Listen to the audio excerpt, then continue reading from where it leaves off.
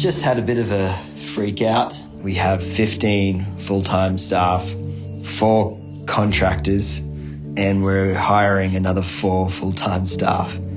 I'm thinking, have we hired too many salespeople and not enough product people? I'm thinking, what happens if these salespeople are too effective at their roles and that breaks the product team? I'm thinking, what happens if they don't sell enough and we don't get the revenue that we're expecting? I'm wondering how the hell we even make sure we wish everybody a happy birthday on the right day. I'm thinking, holy shit, is what I'm thinking. Onwards. Onwards.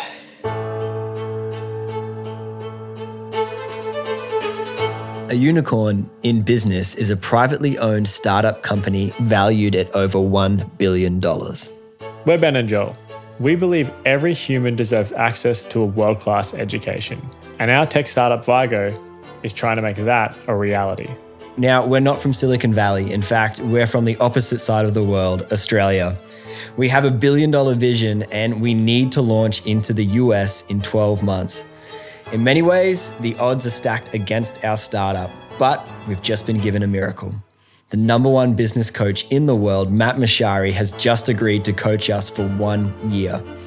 Matt's not your usual coach, and we're not your usual founders. This is the story of that year, raw and unfiltered. Episode 4, Organization, Structure and Culture. Chapter 1, Fixing the Product Issue.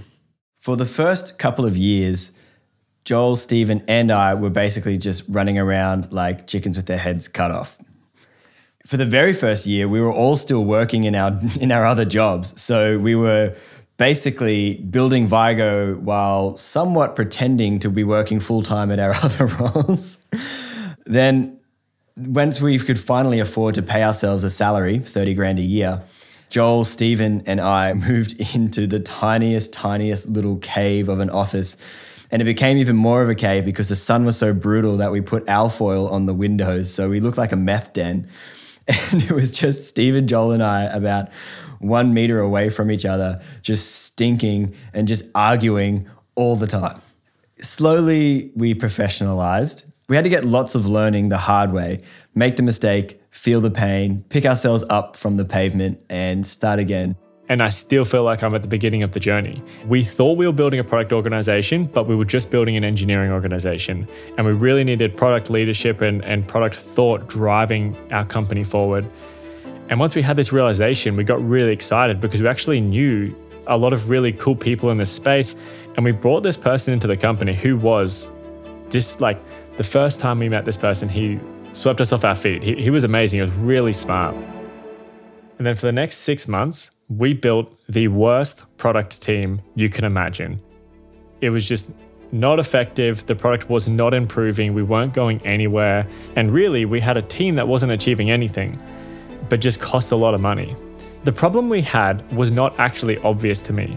The problem I took to Matt was a personnel issue because I was really frustrated with this experienced product expert that we brought into the team.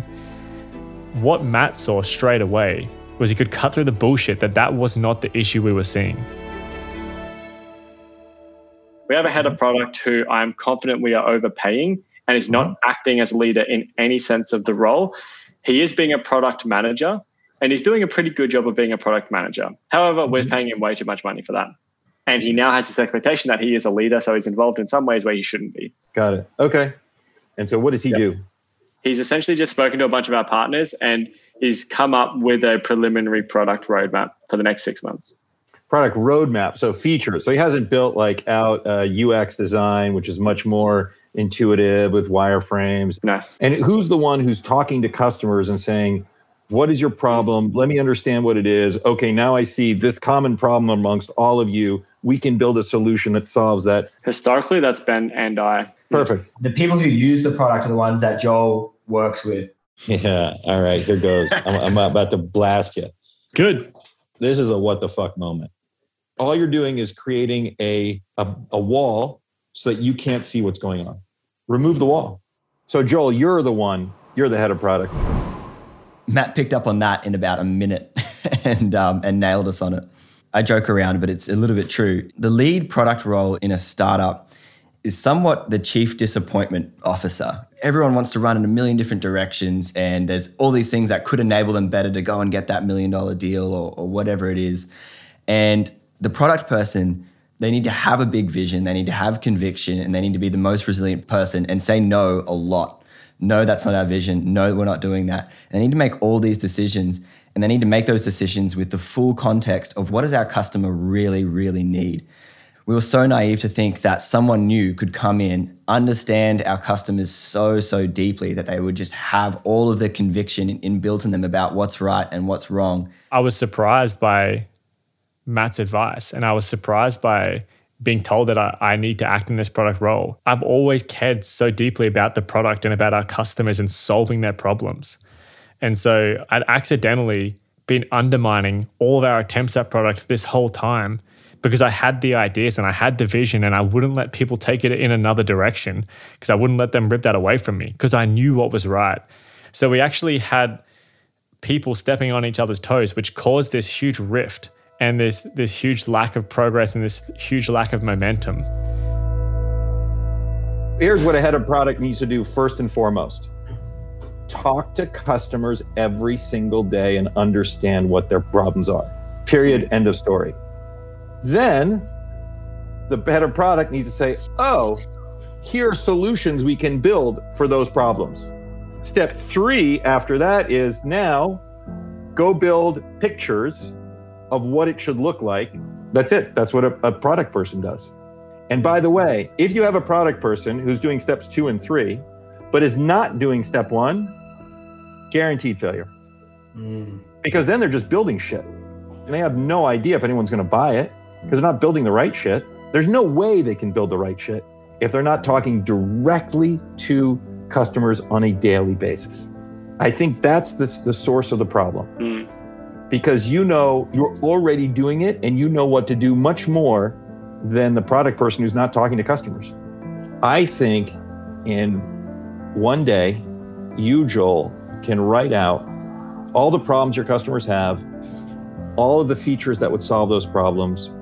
You're not technical enough to know how hard they are to create, but you can go to Steven, and in 1 hour, you can review it together, maybe 2 hours, and he can rate how difficult it is to create each of those. So in 24 hours, you could have the product roadmap created. I think a big part of the mistakes we made in this space was having a lack of confidence in ourselves. What we needed was conviction on where the company had to go. And that can only really come from a founder because they have every piece of context, not just about our customers or our user base. They have everything. It's the investment, the people, the industry. We understand that. And that was the missing piece that Matt could see straight away. You're right. A lot of it comes down to confidence that, we were civil engineers before this, so why the hell would we be better than, industry people in every different role? Founders are supposed to be these generalists that can get the initial job done, but then get out. But there's a couple of roles in startups we've now learned that founders just cannot sub out on for a long time. One of the most crucial ones that we learned about last year was the product function. A founder has to be leading that for the first, 5 to 6 years. I think forever. Once we made that realization and Matt helped us come to terms with that, we had to start again. And that was a really hard thing to do. And we had to let go of a lot of great people. And from there, we've spent the next 6 months building a really world-class product team because we had the right experience come in to help us, the right advisors. But at the center of that, we had a founder's vision. The product exists. It's existed for years. We've been making it better. It's doing a great job.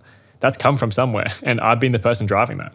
And it was a cool feeling it felt like I was speaking to a career advisor at school, but they actually nailed it. And Matt actually nailed where I was meant to be in my life. Very quickly, I remember ringing Ben and just saying, I think this is where I am now. I think this is who I am. I am product. Chapter 2, Steven builds Vigo, Vigo builds Steven. Steven Hasty is Vigo's third co-founder. He's one of my best friends. Steven played bass in our band. when we did some tours around the country. That was 10 years ago. And it just so happens that in the next 5 years, when Stephen and I didn't speak, he was going out and becoming this amazing tech god. He's built everything that's ever been out in the world with regards to Vigo. Even when we had engineer after engineer coming into the team, he was the only person delivering any kind of value. And when you think of a developer, which is what we thought Stephen was, or what we called Stephen, he was so much more than that. So for years, we just kept telling Stephen, we know you've got to build the whole platform by yourself, but you need to become a great people manager. Ben and I made the same mistake over and over and over again. And it's because we had this foundational belief that a founder had to be a great manager. They had to manage people as well as being great individual contributors. It's just not Stephen's zone of genius. And it was causing him this stress, and then he wasn't great at it. And because of that, we kept then being really disappointed in him for not being great at that and causing this additional stress. I'm Stephen. I'm a co-founder and chief architect at Vigo. Stop laughing. Why are you looking at me smiling? Okay, do I look this way? For Ben and Joel, their focus always seemed to be around leadership and learning how to do their roles. The difference for me was that I had been an engineer my whole life, already had a passion and the skills for building exciting products.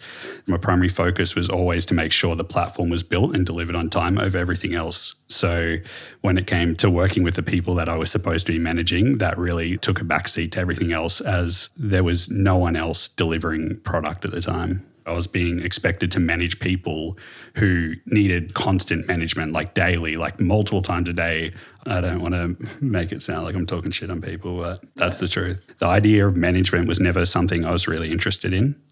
Initially, it was like a brick wall. There was definitely like a feeling that there was resentment coming from them that I was really bad at the management side of things. It was becoming like a pretty bad situation for him, to be honest. Like, we just kept forcing him into this path that he shouldn't ever have been in. And he actually voiced the concern with us several times, and we just kept saying, no, you need to be a manager. That's what founders do. We just couldn't see past our own belief system. So we took that to Matt, because Stephen started to feel this kind of like disconnect because we were on different paths, and it was really came down to having good communication. For the majority of the history of Vigo, I actually created an environment where Stephen had to be the CTO. Mm-hmm. And if he wasn't being a great people leader and a great CTO, it was actually he was failing. Like, he was failing us, he was failing me, he was failing the company.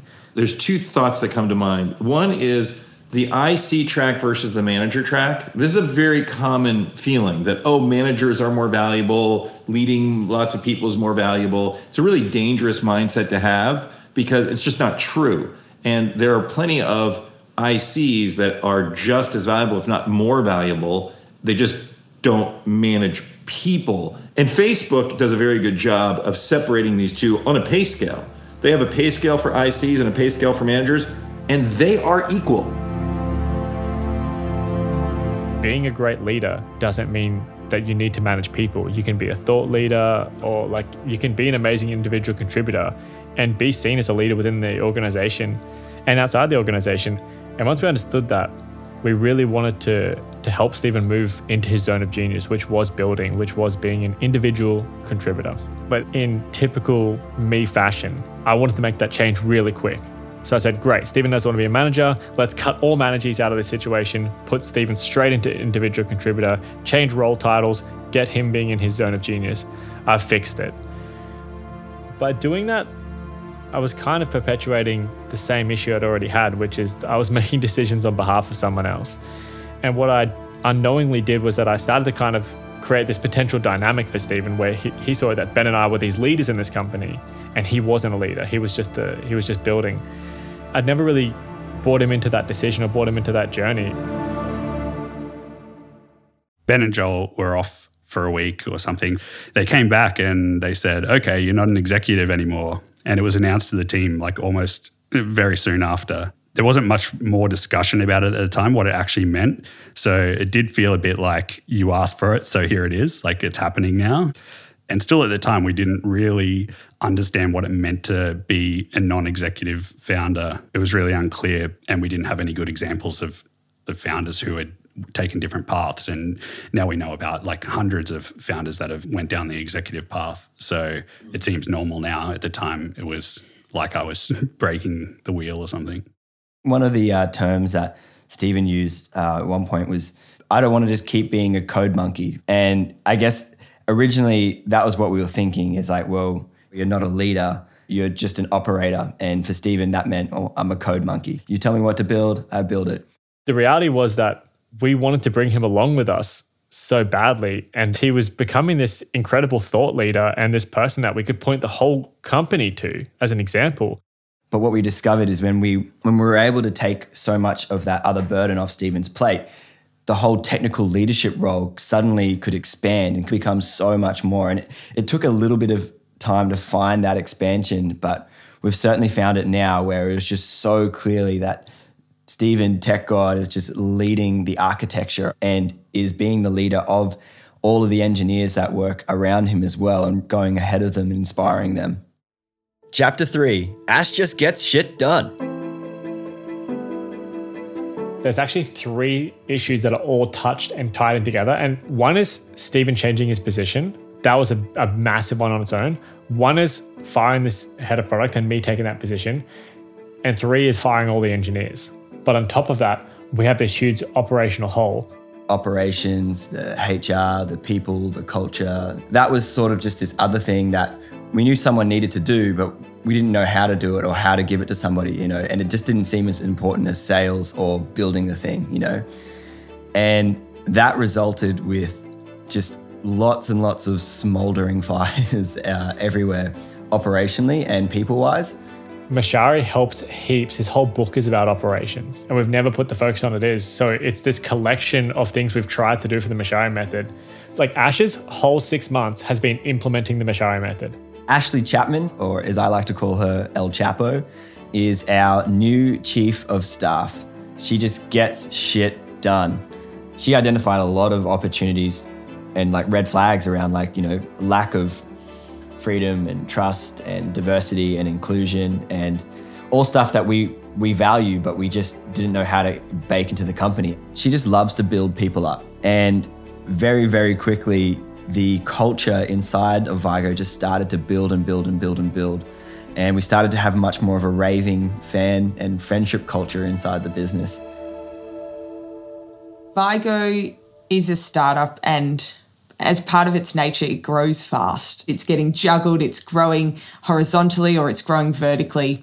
For me, culture and performance are inherently linked, and you can't have good performance, productivity, retention without having a fantastic culture where people want to come to work and are inspired to do their best work. So coming in, it was very important for me to encourage innovation, initiative, and high performance. We also now have scorecards, which means that expectations are really clear of what a person needs to do and how they're performing. Managers are the ones accountable for constantly managing them. It is on them if that person doesn't know what they should be doing or doesn't know that they're not performing at standard. I really do believe culture is the key to success. There's a bunch of different initiatives that I'm really proud to have been a part of. This includes things like getting everyone in the company virtual headsets so that they can play table tennis at lunchtime with colleagues halfway across the world. There's our exciting book club, which won Vygo's Internal Club of the Year award. We do wear funny costumes. We have ties. We say book oaths on our favourite books before we start. And a really cool outcome or output we've seen that reflects the impact this has had is our employee pulse surveys. We do surveys and they're benchmarked against external data. And so we've seen that Vygo is in the top 10% of remote workplaces to be at, as well as the top 10% of new tech workplaces. Chapter 4, Opening Everything Up. The first month of having Ash was simultaneously very exciting and also very scary. As part of training the chief of staff role, Matt says that on day one, you just need to give them access to absolutely everything in your life. everything. Your bank account, passwords, email passwords, your Slack, everything. Nothing should be hidden from them. I wanted to take Matt's advice seriously, so I just did that. I actually forgot to tell my wife that I did that. And when she found out, she was like, what? Who's this? What have you done? Ash, is Ben actually giving you complete and full access? Like, is there anything that he withholds from you, or do you have access to absolutely everything? I have access to everything except your Gmail access. We even accidentally transferred out 15 grand from my home loan to the business because we were in the wrong bank account the other day. Right on. It was quite confronting just to know that everything was now completely transparent to somebody, and somebody new and someone that I didn't know. And it was like, are they going to judge me? Are they going to actually see that I'm horrible on the inside? I'm shit. I don't have people's best interests at heart. What actually turned out is that Ash became my biggest champion. What I immediately found is, knowing that somebody else was watching, I was starting to become way more organized in everything that I was doing. I was adding that additional layer of thought of like, well, is this the best use of my time? And is Ash going to think that? So it already started to have some benefits there. But within a month, Ash had just started taking more and more and more and more off my plate. We'd go to an investor meeting and she would be like, okay, I've written up all the notes. Here are the top 5 actions. Do you agree? Great. I'm going to go do them. Are you happy with that? I think everyone else in the company was just really glad to have somebody else working really closely with the founder who wasn't a founder, who was quite different to the founders, knowing that that person was challenging the founders as well and keeping us all with a level head. Chapter 5, bringing the leaders together. In startup world, all the leaders are just running at 1,000,000 miles an hour, and you need to bring everybody together once a quarter so that you can just realign everybody and talk about everything that happened and what went well, what didn't work well, when did we get it right. And the very first one that we ran pre-Ash, it was good. We definitely had some social moments, but we also had some really brutal moments as well. So the whole 2-3 days was just very volatile, super highs, super lows. And one of those uncomfortable moments and one of those arguments was between me and Jamie. Jamie is our VP of partners and leads up our sales and customer success arms. Sales wanted us to build what we were selling, and we wanted sales to sell what we were building. It was hard to get on the same page that we actually both wanted the same thing. We had some yelling matches about that and had some arguments and some debates and a lot of tension about that. Jamie, this is one thing I've already told you to your face, so hopefully it's not new news to you. I believe Jamie cares more about the growth of sales than about the growth of Vigo. What I'm actually really scared about is that we're relying on sales revenue, which we haven't got. So I'm scared we'll run out of money. Jamie, obviously bit here. Did you want to comment? I think exactly the same thing about a product team, but the product team doesn't generate money. Yeah, it doesn't. at any point.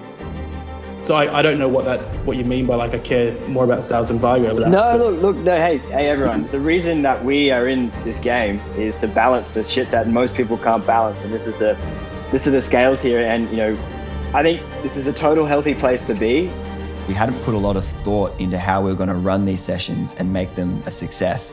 So when Ash got involved and ran the next offsite, it was 10 times better because she had planned everything out well in advance. When we had our first offsite, everyone went away feeling just crushed. I was like, well, we're cutting that. I don't think that's right for us. And after the offsite, everyone said it was their favourite offsite to date. We were in Gryffindor robes.